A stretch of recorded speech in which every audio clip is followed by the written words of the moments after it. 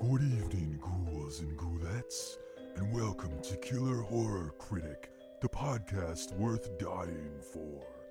Hosted by the Killer Horror Critic himself, this is the show where guests from all over the horror spectrum join to talk about some of their favorite horror films. So get snug under the covers, grab a cuddly puppy, and prepare for tonight's blood-curdling episode of Killer Horror Critic.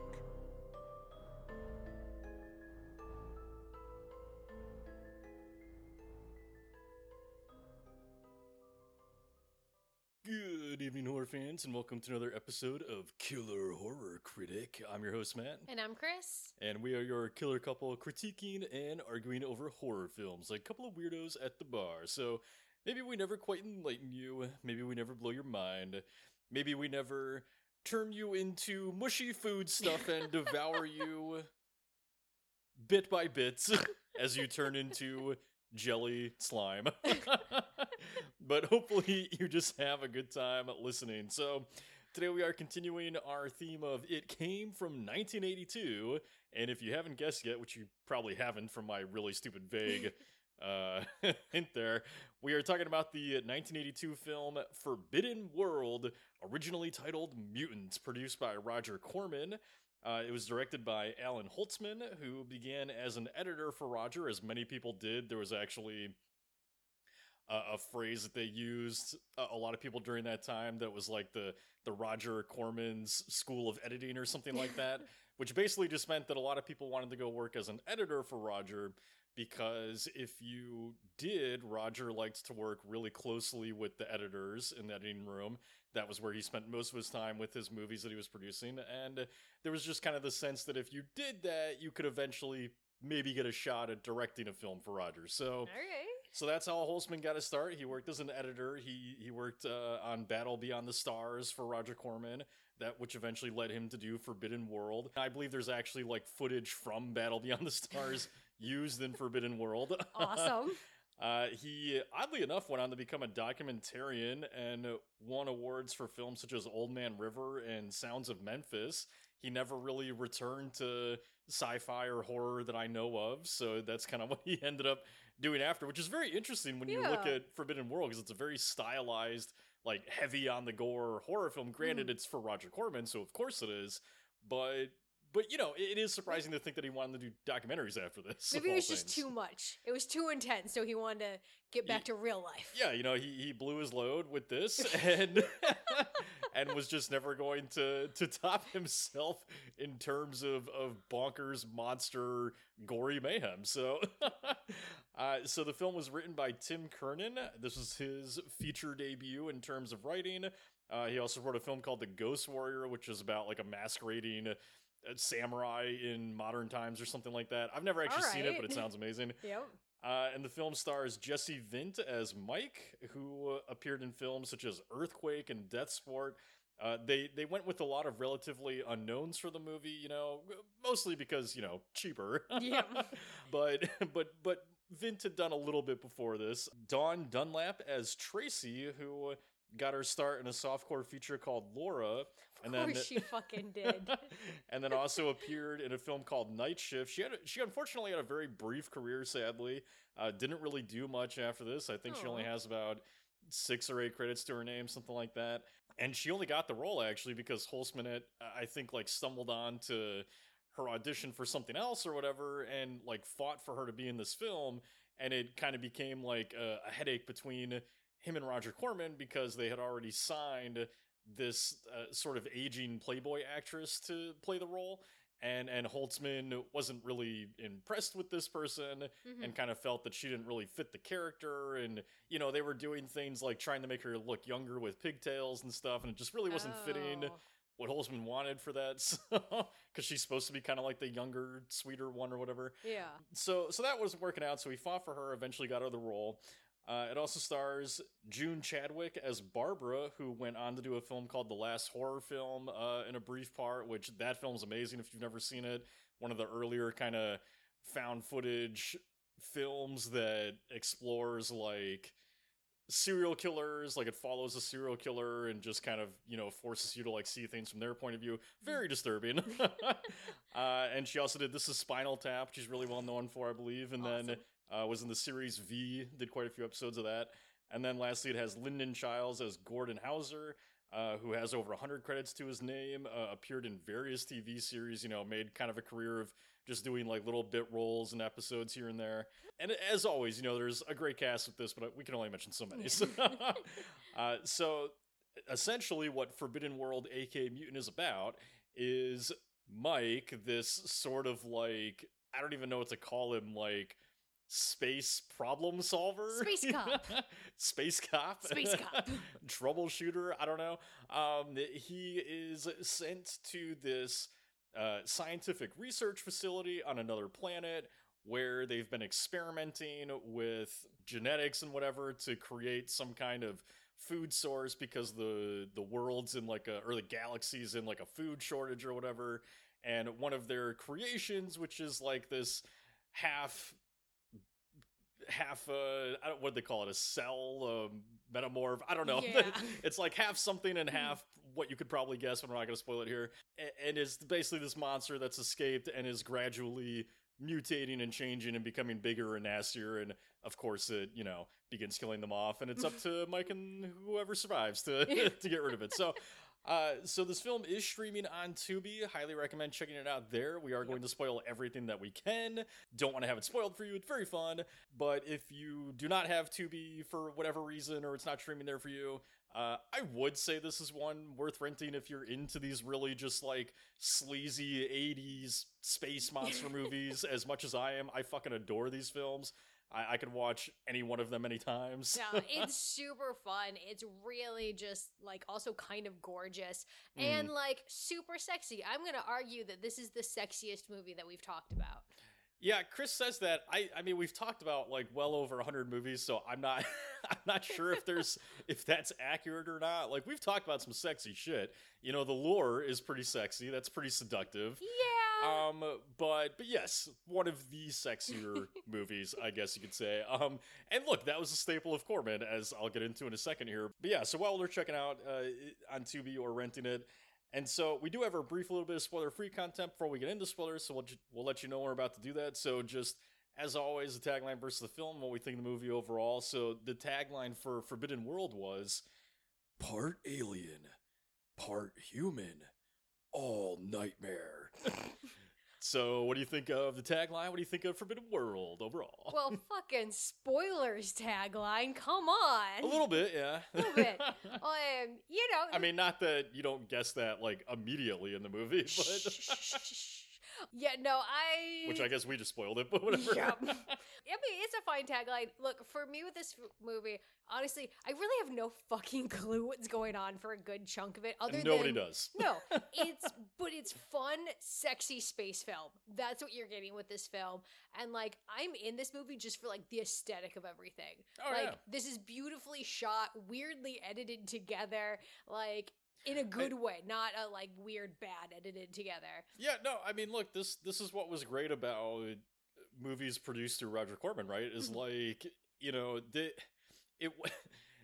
this sounds bad, but it wasn't always necessarily about the story. Like, it's it really about the tits. Well, yes, Corman, like, for anyone who ever watches a Roger Corman produced movie and you're like, why is this completely unnecessary but pretty hot scene of tits or whatever in the film? And granted, it wasn't always hot. Sometimes it'd be like monsters getting feely with women. But if you're ever wondering like why that is, Corman basically had sort of style of film and a rule for films that he produced, which was that, I think it was a requirement of every movie had to have like 2 or 3 scenes of nudity or whatever. And there was certain other levels that films had to meet with him. But yeah, that's why you see stuff, and that's why in Forbidden World there are a couple scenes that are like, there's no reason for tits to be here, but I'm also not complaining. So. We're just gonna go with some gratuitous nudity, and it fucking works. Yeah. Like, it works so well with like all the other aspects of this movie. Just like the soundtrack, the look of everything. Girls are fucking running around in high-heeled shoes that they absolutely should not be wearing because they're researchers. But you know what? I'm here for it. This movie is aesthetic and aesthetic only. Well, it's not to say that researchers can't be wearing high heels, but more so that, you know, there are moments in the film where you'd have the women knowing that there's a monster lurking around and they're like walking around bare feet or in high heels. You know, they're just really impractical. Yeah, that's the point where it's like, hey, you know, maybe throw on some space tennis shoes or something. I don't know. But yeah, let me see those space tennis shoes. But no, so look, you know, Forbidden World, obviously, you know, coming from this Roger Corman world, it you know, it was Corman basically was kind of like pumping out movies, right? You know, that was kind of his thing, is they would use and reuse sets and footage and stuff like that. It was basically kind of, you know, the thing that people always liked about working with Corman is that, you know, you were limited by budget, which I always argue is actually good because it kind of forces the creators to be creative and how to kind of work around things. Yeah. You know, not like today where everything's just fix and impose on this fucking green screen. Which is great if you're a filmmaker who doesn't want to deal with those problems, but at the same time, you know, I think it limits creativity a little bit on set. But you know, so they did a lot of that, and Forbidden World was one of these where, you know, basically the way that the film came about was that Corman was essentially walking through a set that they were using for another film, and I'm not quite sure what that was. I think part of it was from Galaxy of Terror, part of it might have been from something else, I don't quite remember. But he was walking through the set, and in particular the spaceship set that opens up the movie, and just kind of had the thought of like, I really like this set, I want to use it for another film. And so he hired Holtzman to come in and just shoot, you know, like really quickly write these first 5-7 pages, whatever, and come in and shoot this opening, and then they were just going to figure out a film to put together afterwards. So, okay, I love that so much. Yeah, because basically the set was due to be striked on Monday, and so what they did is just over a weekend threw together some pages and shot this. So that explains a little bit of why the opening is so very different from the rest of the movie, or maybe doesn't quite establish, you know, a similar tone, so to speak. So, you know, they did that. They ended up using footage from, like I mentioned, Battle Beyond the Stars and all that, and then basically just kind of hired a writer and figured out the script afterwards. And this is why we love movies. Yeah. Like, these weird fucking stories about, especially, I feel like we get them a lot in the horror community, which just is like a testament to the creativity and the ingenuity of the horror community of just like, fuck it, we like this set, let's figure out something we can do about it. They don't have we'll fix it in post, they have, we'll fucking write a script later. Yeah, and that's the fun thing about horrors. You can kind of get away with that, right? Yes. Because as long as, like you see with many of Corman's movies, as long as they're fun and gory and they got cool monsters, you know, that's kind of that's like the base need for horror fans. Like, we get that, we'll be happy. Yep. It doesn't make the film great, but that by itself will at least make it like an enjoyable watch, right? Yep. So we're here for the cheesy, low-budget horror. Right, and funny enough, that's actually not what Holtzman originally kind of intended. You know, Holtzman basically, when they were doing this, had the idea that he wanted to do kind of like a Lawrence of Arabia type sci-fi film, which is where some of the desert setting concept comes from. And Corman was basically like, nah, we don't really have the budget or time for that, so what I'd rather do is rip off Alien. Yeah. You know? And that's exactly what Forbidden World is. It's a flat-out rip-off of Alien. Corman says it himself. There's no denying it. There's no hiding it. It is a rip-off of Alien. And so that's kind of what they went with. And look, you know, me personally, I really enjoy this movie. You know, it's one that I was less familiar with until over the last few years when I picked up the Scream Factory steelbook for it. I know I had seen it as a kid, but it wasn't one that I watched often for whatever reason. And just, you know, there was one night where like Chris was out with her friends or whatever, and I did a double feature of this and Galaxy of Terror, and Forbidden World was the second one, and it kind of came around when I was at like peak enjoying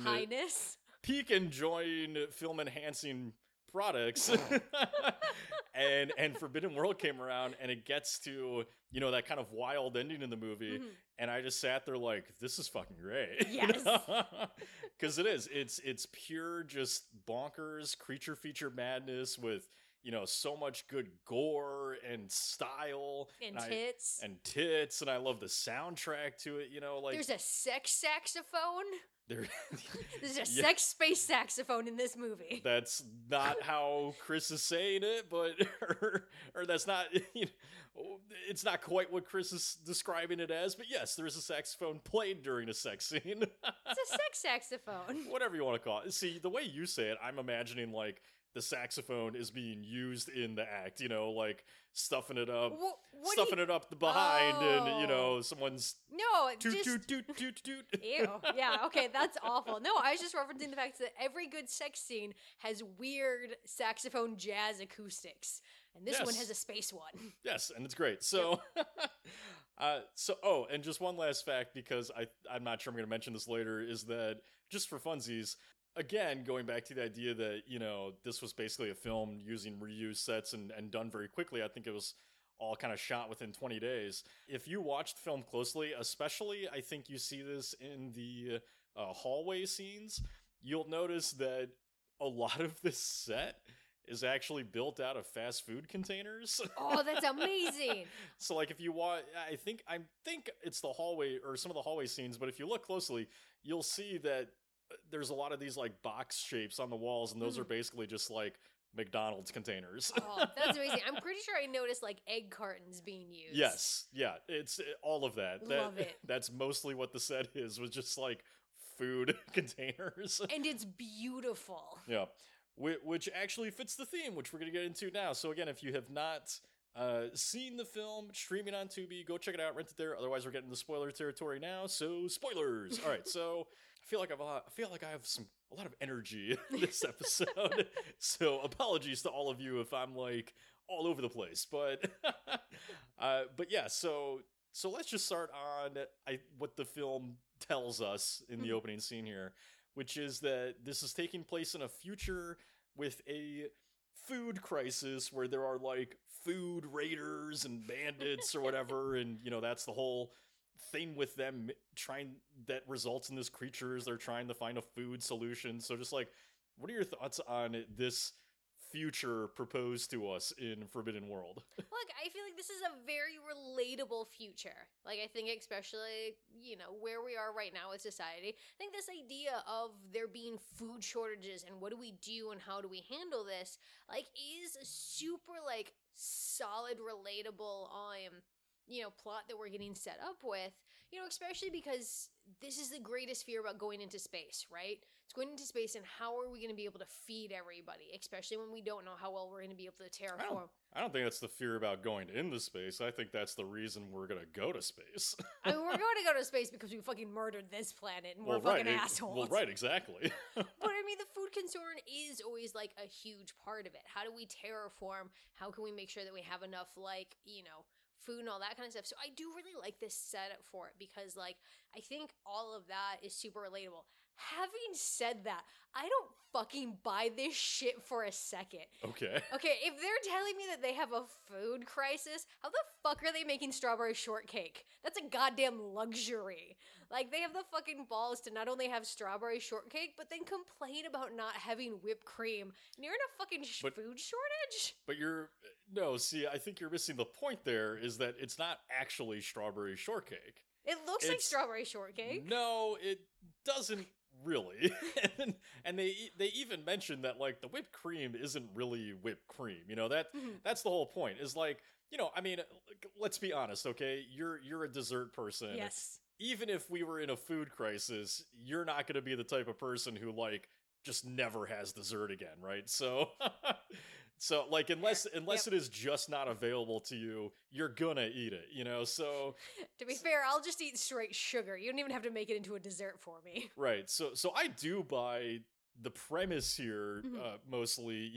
Once it gets into like the science-y element of it, I get very lost. But these doctors are terrible. These are terrible scientists. Probably some of the worst we've ever seen. No, it's not even about them being terrible scientists. It's just that none of it makes any sense to me. I don't.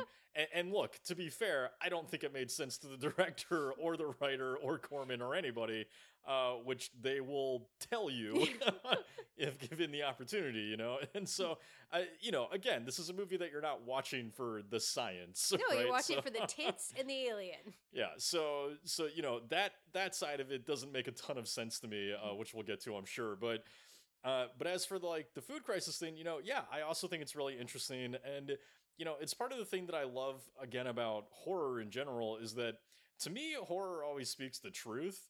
Like it is the one genre that I feel like no matter the time period, it's always telling the truth. Yeah. You know, it's always like not every film, but in general, it is a genre that's about telling the truth. It's not about sugarcoating anything. It's not about, you know, whimsical fantasy. It's about straight up truth through horror. And Mhm. so at a time where, you know, at a time where science fiction was kind of going like all magical and whimsy, and you've got like Star Wars and E.T. and, you know, just like all this really fun stuff, Close Encounters of the Third Kind, you know, like all of it's very like nice and family oriented. And at the same time, horror was basically like, yeah, no, the future's gonna suck. We're And fucked. space is fucking scary, all right? Like, you know, and so that's something that I love about this, as bleak as it is, where it's like, yeah, no, it's very relevant, and you know, more so today than it was in 1982. You know, like I was just hearing recently about how the reservoir, which, you know, contains most of the water that people in California, Arizona, and others use, is basically running on empty just about, you know? Thanks to global warming. And so it's like, you know, a lot of the things that I think even in 1982 that we thought would be a long time in the future people's problems, you know, like we always like to think like, oh, it'll be the next generation's problem. I won't have to worry about it because I'll be dead by then. yeah, because we're fucking selfish assholes. You know, unfortunately for us, a lot of those things are coming to fruition way earlier than we ever thought they would. So like, we're the generation that got fucked with the future.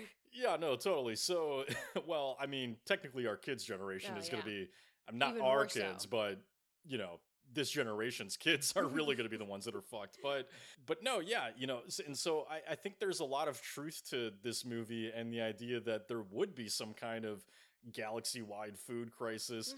And, you know, I wouldn't be surprised if today there is some kind of secret underground lab somewhere where they are experimenting with this kind of bullshit, you know? Oh, absolutely. I mean, you know, so this is the fascinating thing. I actually like think that the science for this is relatively fairly sound up until you get to like the monster creation, and then I have Yeah, big I mean, what I'm the sure fuck. it is. I just don't understand it because I'm a dum-dum, so... Yeah, you're not a dum dum. I am when it comes to science. The one area I slightly excel. No. But not really. But yeah, I think that that's one of the interesting things with this film is that like it sets up, yes, the worry about food shortage, you know, the almost like Mad Maxian like terror that comes with that of like he blows up 3 ships. 3 fucking ships were just hungry because that's. I mean, to be fair, they are attacking him. They so are also what else is attacking he supposed him. to do? He's not gonna just roll over and be like, "Yeah, kill me and take my food." But I mean, I feel like that speaks to like, you know, where, you know, this universe is at with this stuff is that the ships can't reach out to each other and be like, hey buddy, you got like an extra granola bar or some shit like that. They're like, no, fuck you. I'm gonna take your shit. I'm gonna take your food. But then on the flip side, we also have to worry about the scientists who are trying to make things better because they're unethical as fuck doing weird experiments. Yeah, I mean, you know, that's the unfortunate side about science, though, right? Is that like you kind of have to get a little unethical sometimes to make the future better, or at least what you think will hopefully be a better future. That's how you end up with monsters, Matthew. I mean, that's how you end up with monsters, but that's also how we've ended up with a lot of life-saving, you know, life-saving surgeries and cures and all that kind of stuff is some very, very unethical It's true. experimentation and Goes hand in hand. some awful shit in history for how we got some of the knowledge we did. So, you know, yeah, no, it's, I mean, look, ethics aside, it's just a really interesting premise. I do love this kind of setting for it. And you know, the look, if someone were to ask me truthfully if I think that Forbidden World has a conscious theme, I mean, I think that the answer is no. No. You know, this is a Corman film and a script that was thrown together pretty quickly. You know, I don't think they're trying to say anything with the movie really. But my interpretation is, because I always have one, because why not? My interpretation is, though, and what I do really enjoy about the film as well, and the monster in the film, is that to me it all kind of goes together with the sort of idea of how, just we as human beings, we are like this cancer that just Yeah. eats and eats and eats and devours everything, Mhm. like until there's nothing left. And so just being set on this desert planet itself is perfect, because it's just this wasteland of nothing. And I think, and even though it's not set on Earth, I think it perfectly represents just like what we do, to a place like Earth. Like, I would not be surprised if one day Earth just looks like this desert planet, We're not far away from that. We're probably not far from that. And it just but it's that metaphor for like the way that we just take and take and take and leave just everything bare, right? Mhm. And so which makes the monster perfect, because the monster is this thing that itself is just eating and eating and eating and growing and eating, Yep. and that's all it does. So like, we are the monster in the movie. Yeah, I mean, like, this monster, like, look, the first time we kind of meet it is after it has decimated every fucking lab animal. This thing has murdered, when it's a tiny little baby goo monster, this thing has murdered, like, 30 animals indiscriminately. It's just a bloodbath. Fun fact that that'll depress you is that those animals in the opening of the movie, Please. they're real. Oh my god, no! Now, Did they murder the animals? no, of course not. No, they would not have gotten away with that. No, they didn't murder the animals. They were taken from a shelter that had already done that. But those are real animals, which makes some of the other elements of the movie just that much more disturbing. Yeah, okay, that's a, like, super fucked up, like, I guess, like, points to them for realism, but then that also, like, fucks with my brain, because then you have that little, like, janitor boy, what the fuck is his name, Jimmy? Yeah, Jimmy. Yeah, he's- played by Michael Bowen. Yeah, he's, like, barely there, whatever. He so nonchalantly is just chucking bodies into, like, a garbage bin, and I was just like, okay, if they're all stuffies, I get why he's just like, whatever. It's so much worse that it's actual animals that he's just, like, chucking willy-nilly. Yeah, it really makes you question Bowen a little bit, right? That he could just be like A little bit of a sociopath. so nonchalantly just tossing dead animals in the trash. Like, I don't think I could ever do that with as just stone-faced as he is. Yeah. And yeah, I don't remember who tells the story, but there's a story from someone where they're basically just like, yeah, so we shot that scene, one day, and then we had to do pickups the next day, and of course everything was left there, so by the time they walked in the next morning, of course it doesn't exactly smell great. Oh my god.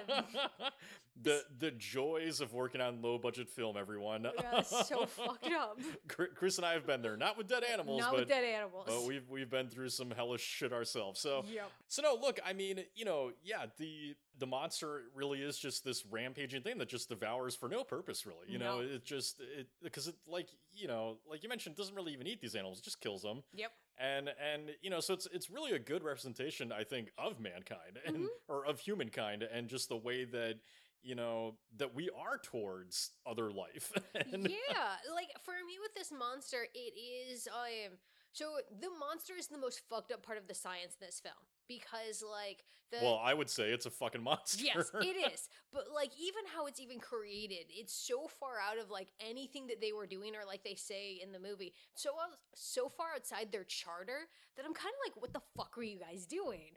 Because like the whole setup behind this is, I remember what it's called. It's called Protein B.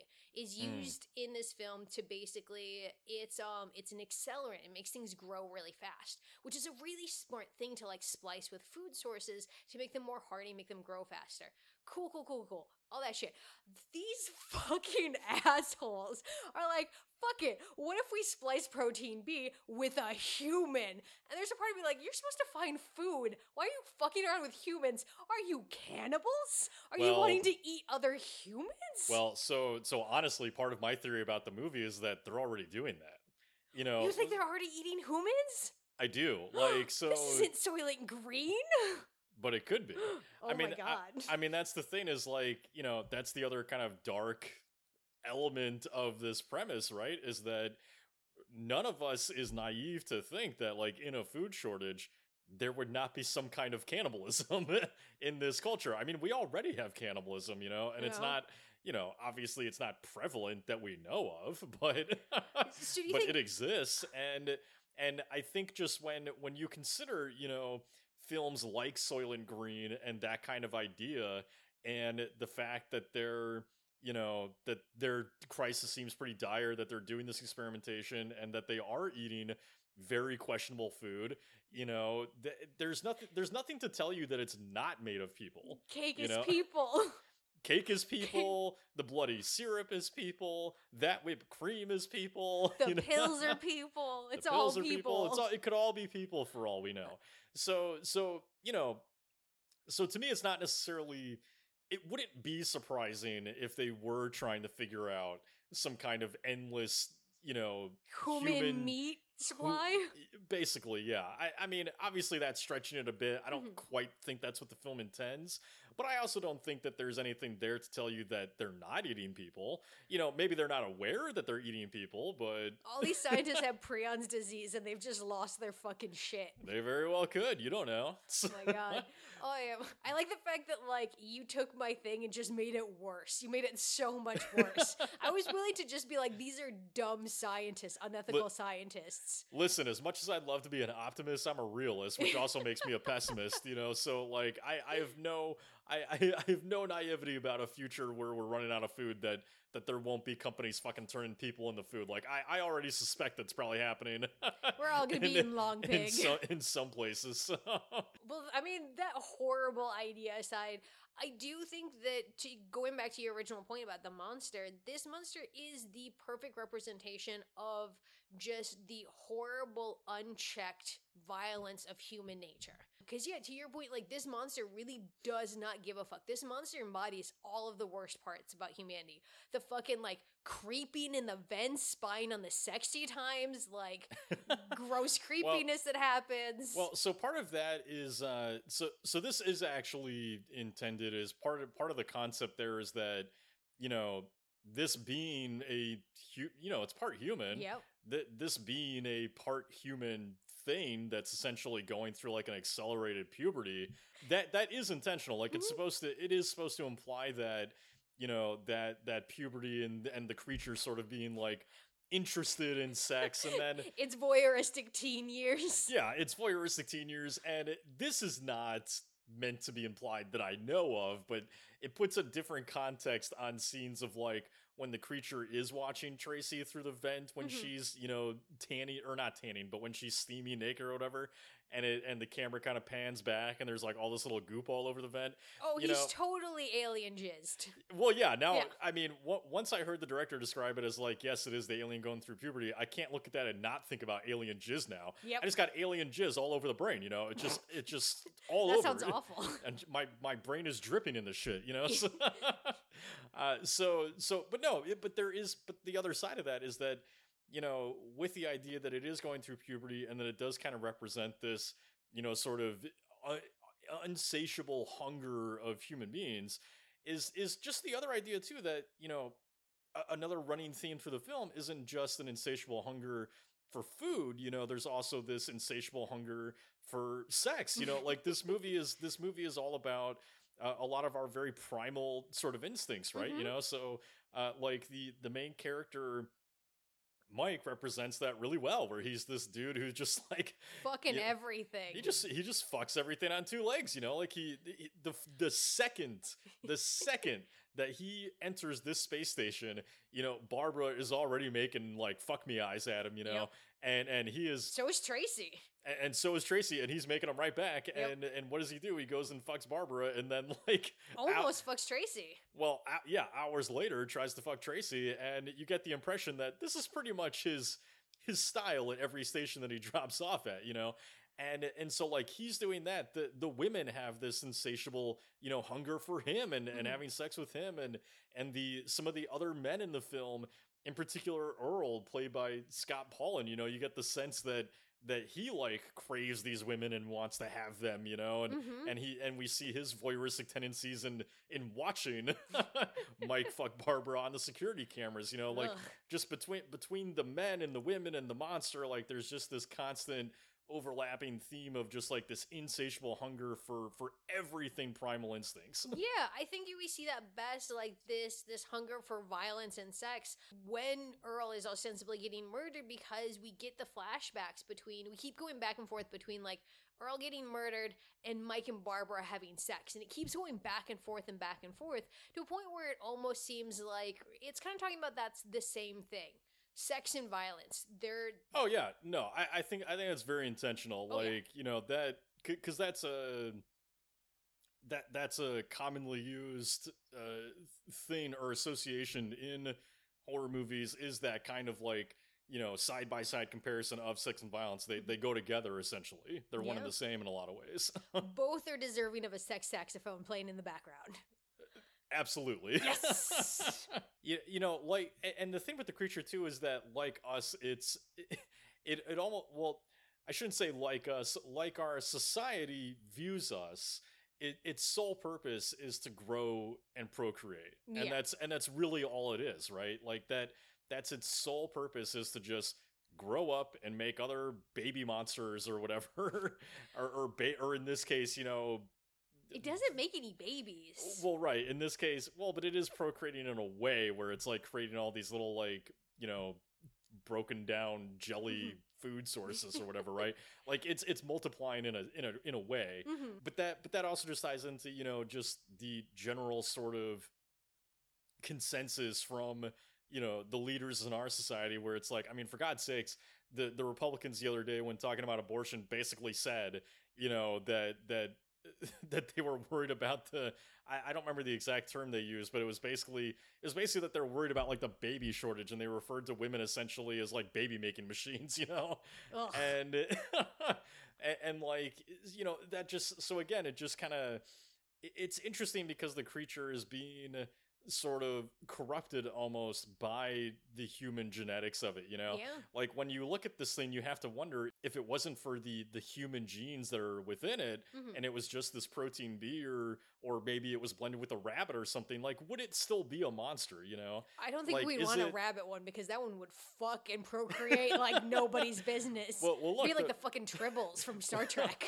Well, look, I mean, the rabbit would probably be, humping everything on the goddamn space station for sure, but you do have to wonder, like, is it the human side, this mixing of a human being with protein B, is that what makes it so monstrous? Yeah. That's what I think is the interesting kind of question at the heart of Forbidden World, is like, is that why this thing is so hideous in a lot of ways? Okay, I will fight you on that, because this creature is adorable. I did not mean hideous appearance-wise. Oh, okay. I meant hideous personality-wise, if you want to attribute a personality to this It totally monster. has a personality. It absolutely its does. personality is eat everything.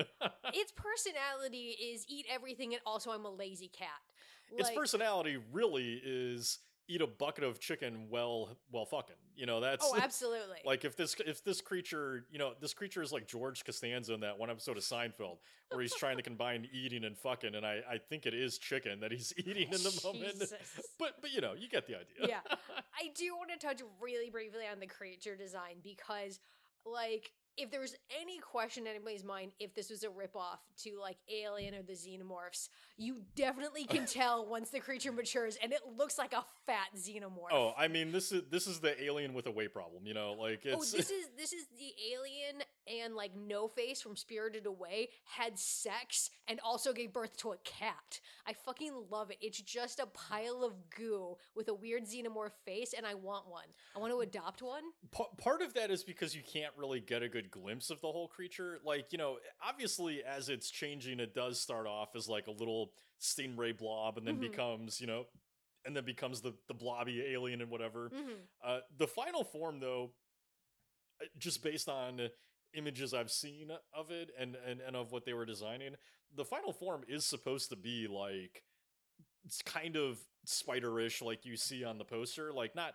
Obviously, it doesn't look exactly like that, or even close to it, really. I wish. I fucking love that poster. Oh, it's a great poster. That was another thing that Corman was always fantastic at, was just having great artwork for his movies. But no, it wasn't. So it didn't look exactly like that, but it was supposed to look kind of spiderish, like it did have, I think, like 6 legs or something like that Aw. that different people were all operating. So it wasn't quite a blob by the end. That's so sad because you see none of it and it just looks like a blobby goo monster cat. Yeah, well, I mean, part of that is because, the editing is so frantic to kind of cover up, for maybe the not perfect work on it. Like, I will say, I think the team did a really good job on the creature. It doesn't look perfect, though. It's fine. It's kind of silly at times. It's also kind of terrifying at times. Like, Yeah. I think when it's chasing Tracy through the hallways and making that really disturbing, like, guttural noise, like, that shit actually kind of scared me a little bit. Yeah, it keeps popping up around corners. Like, yeah, it's definitely like a scary monster when it wants to be, and it's a lazy fat cat when it wants to be. I'm okay with either. Right. I'm also just having the thought, too, that what the creature technically eats is also kind of similar to, like, what the humans are eating in this future, where, Because they're all eating peoples? well, peoples, but because they're all basically eating, like, crappy paste, Yeah. I mean, I just find that kind of interesting, too, where it's like, technically what they ended up designing isn't even really a good solution for the food source because it's still just giving them crappy gel. Hey, You know, Jello can be delicious sometimes. Just human paste. Ugh. Doesn't that sound appetizing? No. And also, as I'm thinking about that, that's really kind of fun when you add in the fact that the set is made of food containers, that this movie is about food in a lot of ways. It's perfect. But look, something I don't want us to not mention, and you kind of referred to it earlier, is the whole flashbacks thing, because this is something that is actually really interesting about the movie. Oh, good, because I don't understand this shit at all, but I think it's hilarious. So I think I have an answer. So basically, for me, just the thing I like right off the bat about it is that it's unique.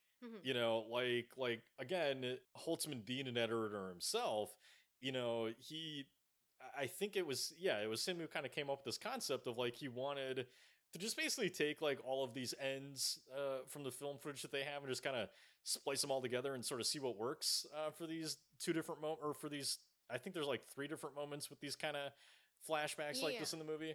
The one in the middle where Earl is hunting the monster, I think that one works really well because that's basically, Earl is thinking about sex Yeah.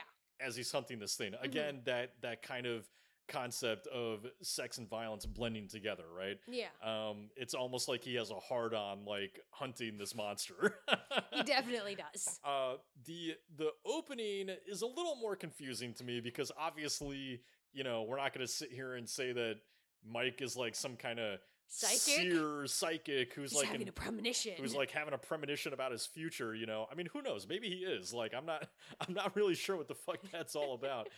Personally, I think it was just more tits. No, personally, I think that was just an editing choice in the sense that because that opening was shot, well before the movie was shot, I think it's just a way to kind of tie them together a little bit more. The ending, though, is what's interesting. So the ending actually does have a purpose. And what that was, and I'm not really sure that this is really clear when you're watching the movie, which is what I think makes it so interesting once you kind of realize this, is that Holtzman actually has the intention with doing that to be basically the alien kind of having its life flash before its eyes as it dies. Okay. So like, this is basically probably the only monster movie in existence. Like, I can't think of any off the top of my head. So maybe there's another out there that I'm just not thinking of. So if you know one, go scream at me on Twitter if you want. But this is the only alien or monster movie in existence that I know of where we actually get, like, the creature's, like, dying thoughts as it is dying. So you think it's the creature's flashbacks? Oh, it's not what I think. That's straight out what Holtzman says. Oh. Holtzman actually says, yes, that is what's happening there, is the creature is having these flashbacks to basically its life. Okay, that's kind of super sad. It is sad, but I mean, I think that, but that's part of, I think, what is fascinating about the movie is that, again, for such a simple kind of silly monster movie, it it really is in some ways like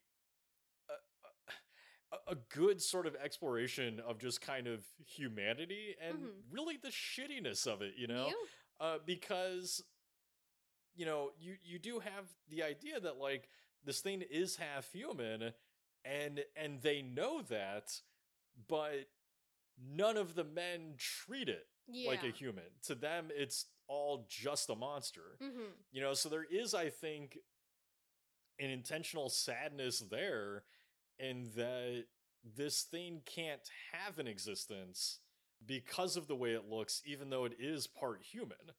Yeah, I You can know? understand that.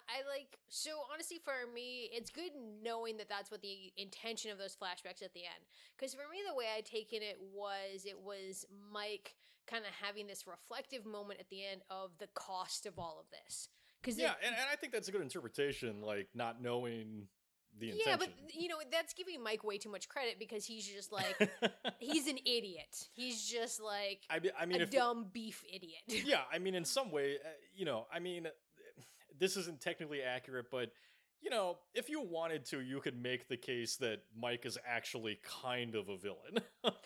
I definitely at least from the creature's point of view. Yeah, You know? I definitely agree because I think to your point, yeah, it does create a sadness because regardless of if you view it as Mike's or the creatures, I think that that moment is the reminder of what it costs to be human sometimes. You Mm. know, the shit sometimes that we go through and how much we lose sometimes when we're trying to like do this other stuff. And I think that ties in really well for what you were saying with just like the men really just disregard the creature. Yeah.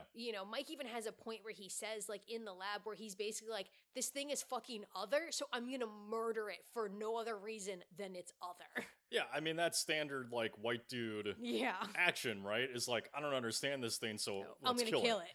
right? So no, I mean, again, that's one of those things where it's like, for just such a campy monster movie, it does have those moments where you're kind of like, that's really interesting. Mhm. That's really something because like you do have Barbara and Tracy, in particular Barbara, getting the idea to communicate with the thing, which Mike immediately shuts down when she mentions that as like the stupidest idea he's heard. And it's just like a completely Fuck you, space cop. She's a doctor. yeah, fuck you, space himbo, not quite himbo because you're Not not himbo, hot. he's not hot. It's just a blatantly sexist comment. I mean, Mhm. and it's all through the movie. Like these men clearly don't think much of these women No. beyond just being pretty, right? Yep. Which I mean, unfortunately, was probably the attitude from the filmmakers as well. But there is, but Barbara having that idea, I think does kind of speak really well to sort of the differences sometimes between the way that men and women in general Mhm. kind of approach things like this, or at least in the 1980s how it was done. It's a little bit better now. It's still not Great, far from perfect, but but like you said, men just immediately have this idea of wanting to destroy. yeah. That's just it. Like again, the barren wasteland of the setting, the fact that Mike just wants to kill the goddamn thing the moment he sees it. Yeah. Like the second he lays eyes on the cocoon, he's like, I'm gonna burn it. And granted, he ends up being right. Yeah, he probably should have, but Like he does end up being right. See, I guess give him credit where credit's due, Eh. but it's still touching on that idea that like men just want to destroy. yeah. And Barbara is the only character along with Tracy who she convinces to sort of be like, it doesn't have to be kill, like we can try to just talk. Mhm. Like, did you think about that? Did you think about just trying to talk if the thing is part human? Like she's the only one who actually sees any semblance of humanity in the thing. Yeah, this is the only part of the movie that kind of bums me out if I think about it too much. Most of the time I can just surface level and it's not going to bother me. But when I really look at like the men versus the women in this film, it hardcore bums me out. Because we've got three women, one of who we never meet, but they all kind of represent kind of these shitty mentalities that men have of women, because they kind of fit into these like stereotypes. Because Annie, who we never meet, is kind of the way men, to your point with kind of what you're saying with Republicans earlier, she's kind of treated as like the breeding mare. You know, this is a lab. This is a high-tech lab. You probably could have grown that without inserting it into some woman's womb. Like, do you not have the technological skills for that in the future? But she is sacrificed on the altar of scientific discovery, as a lot of women are. Tracy, on the other hand, is the innocent ingenue. She's, you know, super innocent. She screams at everything. She doesn't really have a thought in her head. Gorgeous woman, but there are no brain thoughts. Well, and there's a separation there too between how the film approaches men and women, because even just down to the wardrobe, you know, where it's like Jimmy, you know, he's got the blue suit on or whatever, and Tracy has the pink suit. And you know, so just right away, it's using those like stereotypical ideas of like, oh, women wear pink and boys wear blue, which is of course all a bunch of bullshit. And then like you've got Barbara, who is, you know, bums me out because she is super smart. And to your point, she's trying to communicate. She's trying to like take us into the future we deserve, where we kind of talk and we try to work things out.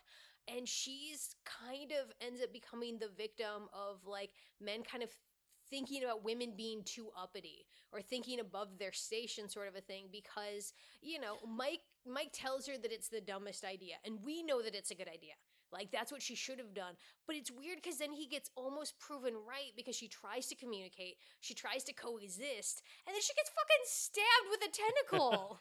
Well, it's more than that. So, I mean, you know, lots to respond to there. So basically, you know, the thing with this scene is like, yes, I mean, you know, sometimes we got to remember that this is 1982. Yep. And that's why I try not to think too hard about it. Yeah, we got to remember it's 1982, and so, you know, some of the messages aren't exactly perfect, right? So there is definitely kind of a step back once you realize that Barbara is doing the humane thing, but the humane thing turns out to be incorrect, you know? Yeah. Now, the thing, so while that's a bummer, I do still think that it is part of the point of the movie, because, you know, if you want to, you can essentially assume probably that the creature, its human side, it's a dude. That alien's a dude. Yeah, its human side leans towards male, right? It's not getting all the violence, the aggression, the creepy sexiness. Yeah, it's not getting all goopy over Mike, right? It's getting goopy over Tracy and Barbara.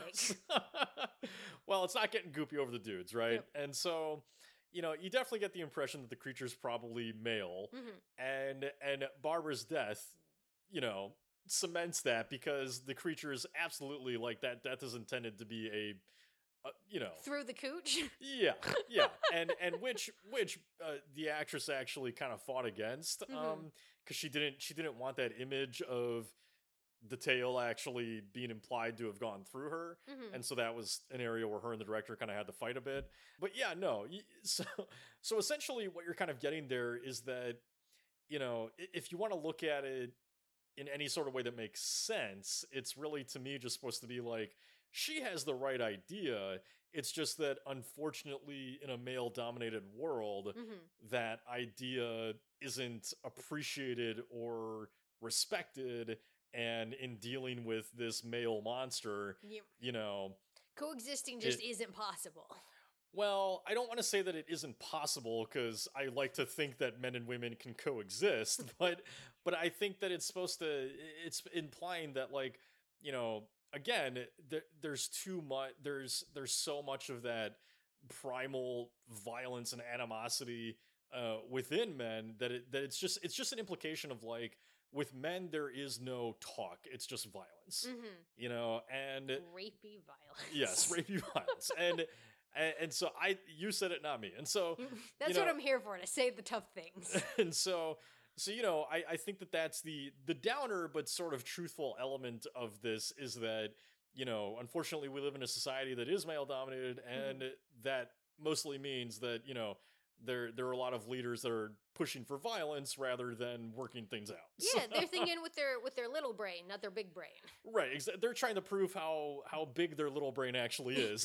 Which is, look, if you're resulting in that kind of violence, your little brain is real fucking tiny, bro. Yeah, you're covering up for a lot. Yep. If you gotta nuke someone to prove how big your brain is, We probably need a microscope. And then the thing with Annie too, so she is a sacrifice. She's a willing sacrifice, according to the movie, but that also feels like really timely now too, because even though she is willing and there's no sense that she was made to do this, it still does kind of give off that sort of vibe though of like, or that interpretation of how, and maybe this is just me living in the society that we're in currently, that's making me think about it this way, but it's like, again, that idea of just kind of using women for pregnancy. Yep. And in a sense, it's almost like a forced birth. Like, she's not forced to do it, but,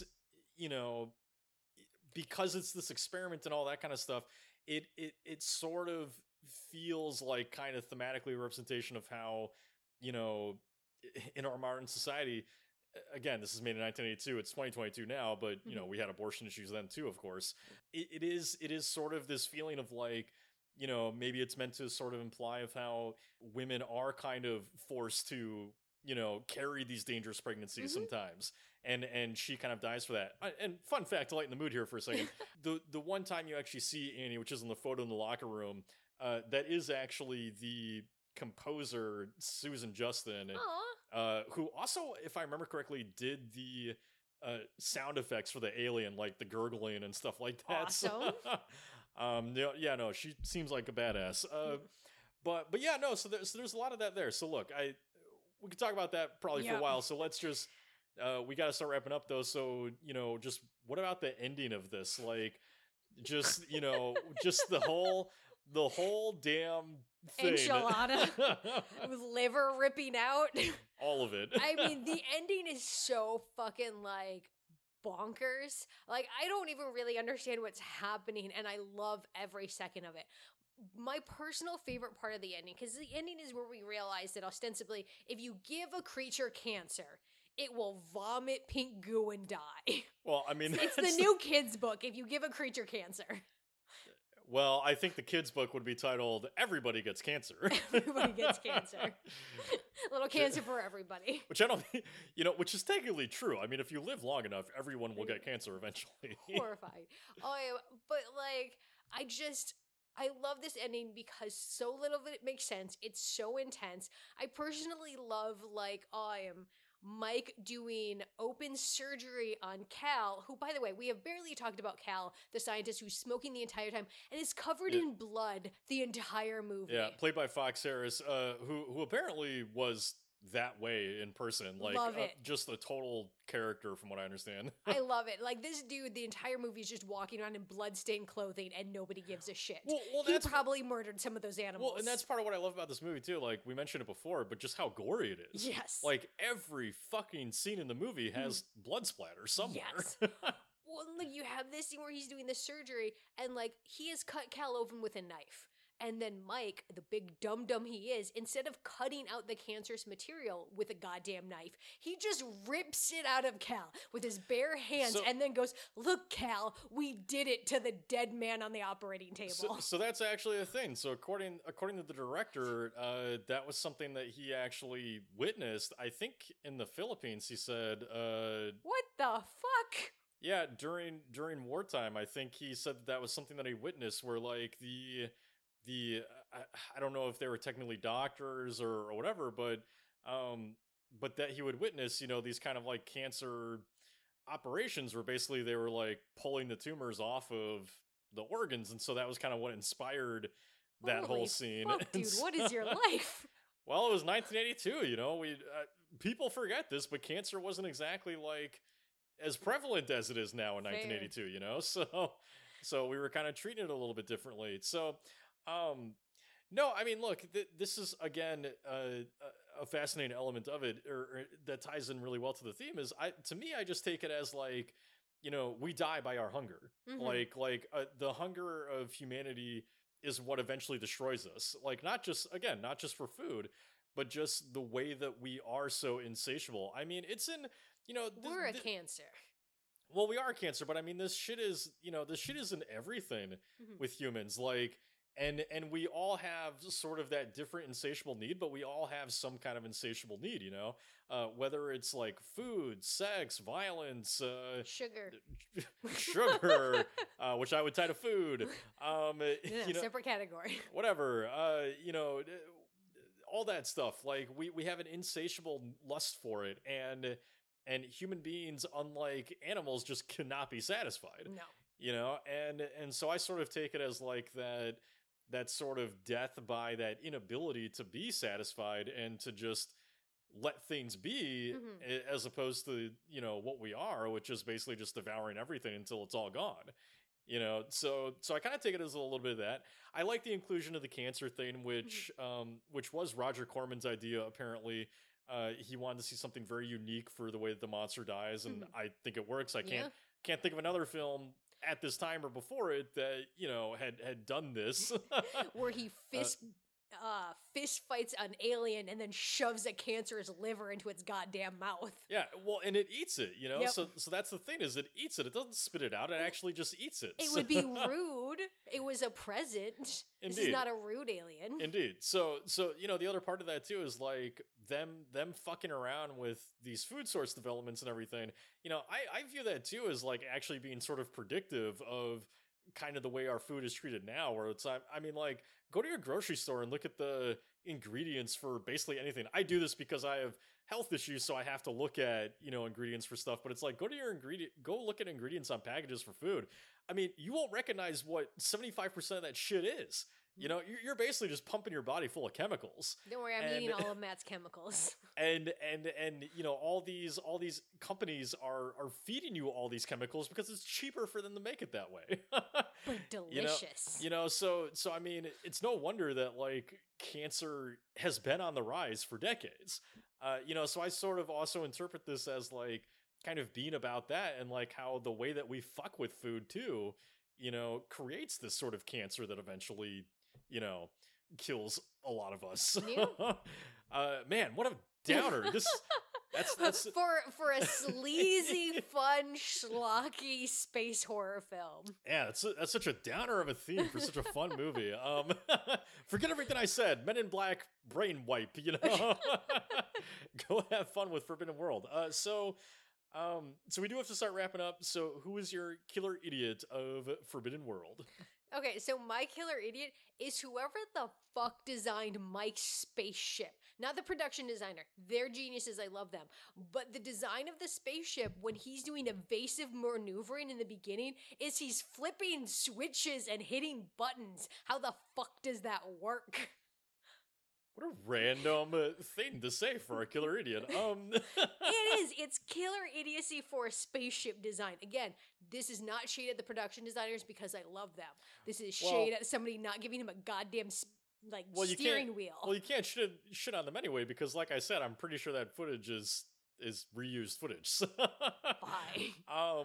Fucking switches. I mean, how do you turn a ship with a switch? I mean, who cares? What? It's like a video game controller, you don't. I mean, Chris, I grew up in the fucking. You have toggles on your video games. I grew up in the fucking 90s where our controllers were like left, up, right, and down pads. This bitch doesn't even have that. He flips a toggle. It's not a fucking wheel. I'm just saying you can do that with buttons. Like, anyway, whatever. No, my killer idiot is Jimmy. Obviously. Well, of course it's fucking Jimmy. This dude is tasked with cleaning up the goddamn alien out of the incubator, and what does he do? He opens the thing and sticks his head in to fucking stare at it inches away from it with his stupid face, and then he leaves it open, and the thing hatches, and then gets on his stupid face. To be fair, he's not even supposed to clean up the incubator. He's supposed to leave it the fuck alone and just watch it. Well, right, so there you go. Really, He's really an idiot. fucking stupid. Yeah, Jimmy deserves to get eaten. Jimmy definitely deserves to get eaten. I'm glad he dies first. Yep, agreed. I'm glad we didn't have to have his stupid face around for the rest of this movie. He's way too comfortable touching dead bodies, anyways. Yeah, no, that is really disturbing once you think about the fact that those are real animals. Yeah, it's real fucked up.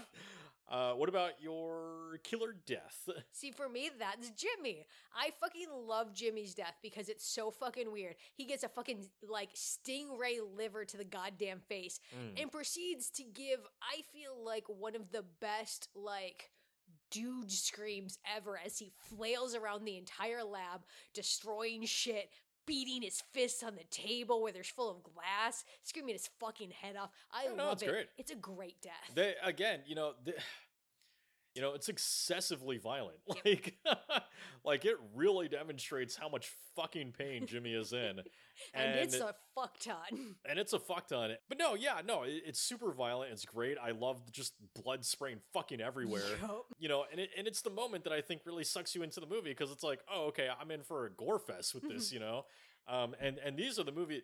This I can say is these are the movies I do miss seeing more of now, where they're just sleazy, stupid, gory creature features with practical effects galore, like we just, man, do I miss that. It's not like we don't still get it, but man, did we used to get more of it. And I'd love to have more of it again. But no, my killer death is going to be Barbara just because, look, I mean, as awful as it is, it's still a good death. I mean, it's pretty... there's a lot of blood, so that's cool. Yeah, I mean, it's intense, obviously, but it's a good death, And the thing that I do like about it is this being a ripoff of Alien. We kind of get to see in Forbidden World what we didn't get to see in Alien because a tail death. Well, because the same thing is implied in Alien. Her name is slipping my mind at the moment. Not Ripley, but the other female character. I don't like her. That's fine. She okay. She dies that way. Like that's implied because you get the shot of the alien's tail going between her legs, but you don't see it. And so I feel like Forbidden World was basically like, yeah, we're a ripoff. We're gonna show you that shit. Like we're the sleazy version of Alien. So we get to see it, and It's what I imagine. It's pretty fucking intense and awful. So, what about your killer MVP? Yeah, for me, that goes to the production designers. Like this spaceship is so cool. It's so detailed. It's so well done. Like I love everything that they kind of did with it, and I feel like I really miss this type of set design. Because a lot of set design, it feels like people want to keep shit like sleek nowadays and they want to keep it smooth. And like this says just like, no, fuck it. This is the future. We got fucking egg carton walls. We got Burger King walls, apparently. Like we have a weird couch that does not look comfortable to sit on at all. Like this is what I want for future design.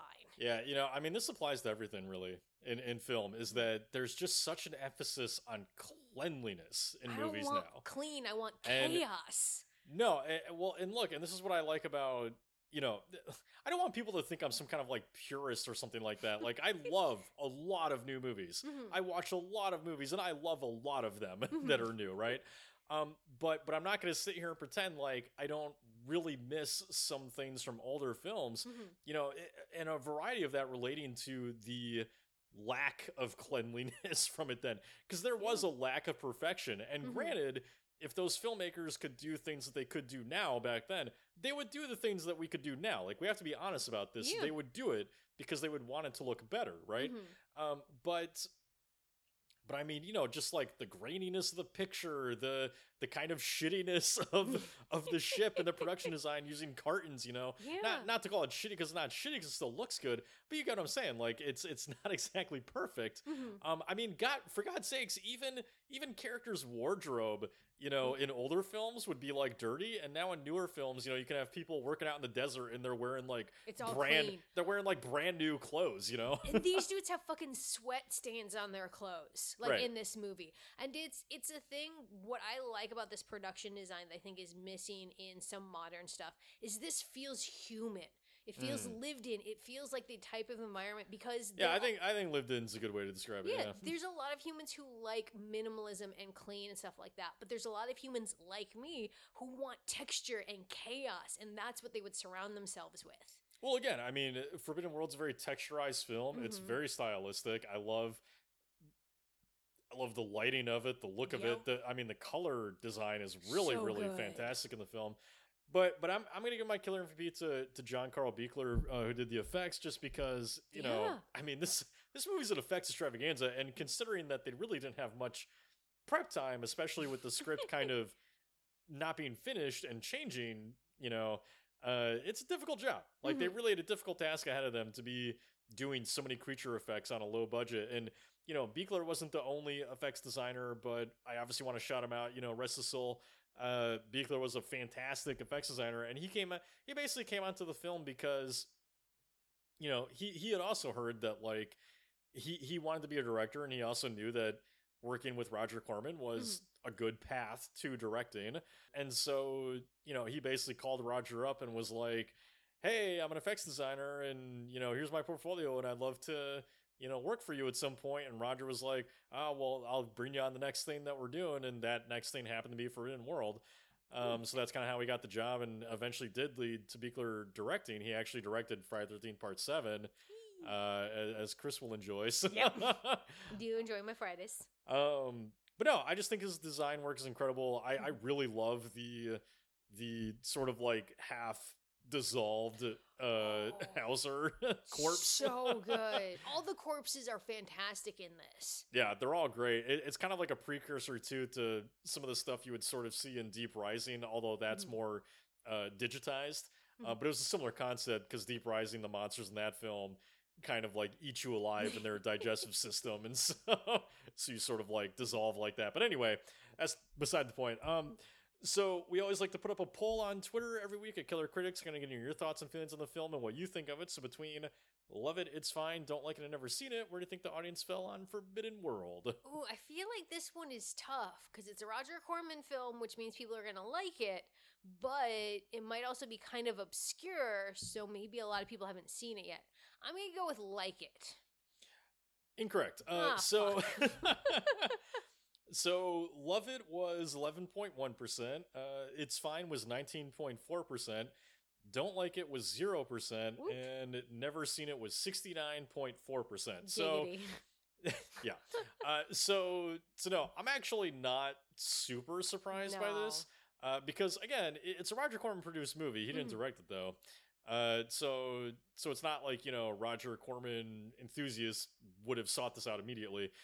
The thing with Forbidden World is that it actually took a long time to find its life, because so it is much more underseen than you would expect. So what kind of happened with Forbidden World, and I meant to say this earlier, is that when they first screened it, somewhere here in Los Angeles, I think actually in Culver, if I remember right, they screened it, and the cut that Scream Factory put out, which is a cut that's been available since sometime in the 2000s, I think, is the cut that played at that screening, where it's kind of like more humorous and fun and all that kind of stuff. And apparently, I didn't know this about Corman, and so apparently Corman and I have some disagreements on on the way to approach horror like this, where apparently Corman is not really a fan of people laughing at what he perceives to be unintentional humor. So when the film played, according to everyone who was there, it was a riot and people were having a great time.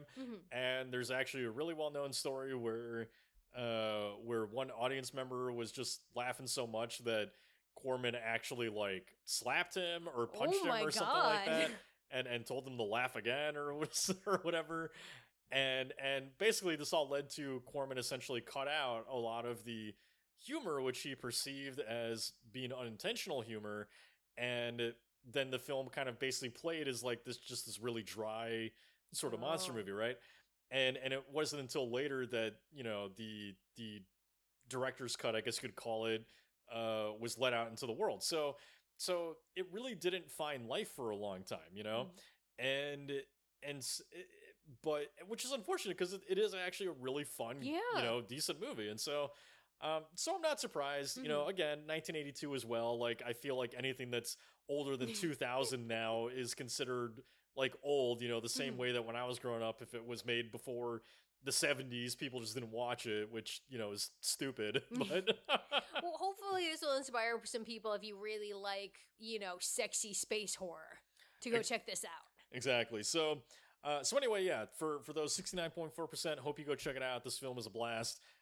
So we always get comments from you all as well. So of course, because most of you hadn't seen it, we didn't really get many comments. So we just have one, and this is from Twitter, at Andrew Madsen 86. So that's Andrew Madsen, and the number's 86.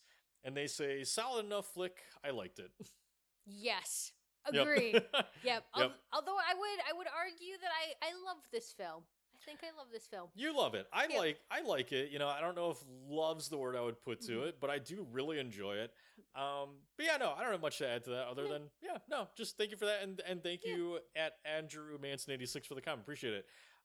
So our releases we always like to put out our releases for the week as well. So this week has actually got some pretty fun stuff coming out. So first up is a film called Glorious, which will be on Shudder by the time you're listening to this. And this is a film from director Rebecca McKendry, who did the anthology All the Creatures Were Stirring, which is really fun. And this is a great premise. It's basically about a guy who finds a Lovecraftian creature in a bathroom stall behind a glory hole at a lonely rest stop. Okay. And it's not what you think. So this is just a really fun horror comedy that is just all kinds of cosmic madness, I had a really good time with it. You can read my review for it on killerhorrorcritic.com. But definitely check that out if you can. Next up is Orphan First Kill. So this is a prequel to the 2009, I think it was, film Orphan, with Isabel Fuhrman returning as Esther, the basically psychotic woman with a genetic disorder who looks like a child. And so this being a prequel, it kind of takes us back to Esther's whole escape and what happened before the events of Orphan. It's really fun. It's pure camp. Like the film knows exactly what it is. Isabel Fuhrman is fucking fantastic, and it's just a really fun, bloody, stabby time. Awesome. So I highly recommend it. It was so much better than I thought it was going to be. Definitely lived up to my expectations. So definitely check that out if you can. You can also read my review for that on killerhorrorcritic.com. And then lastly is the Idris Elba film Beast, in which Idris Elba plays a man who's with his family out in Africa, I think it is, and they encounter a man-eating lion that has trapped them and is hunting them. I have not seen this one, but hopefully it'll end up being pretty good. It looks fun. It's got Idris Elba, who's amazing. I don't need anything else. Exactly. So those are your releases for the week. That'll be in theaters. And then next week, we're going to be talking about the film, the classic, cult classic, Basket Case.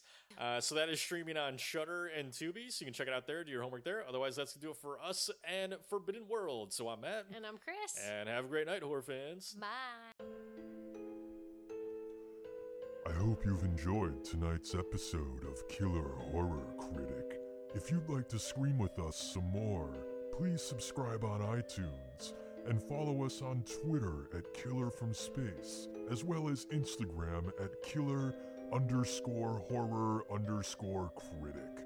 New episodes release every Friday, so keep your eyeballs peeled, just the way I like them. Have a good night, horror fans.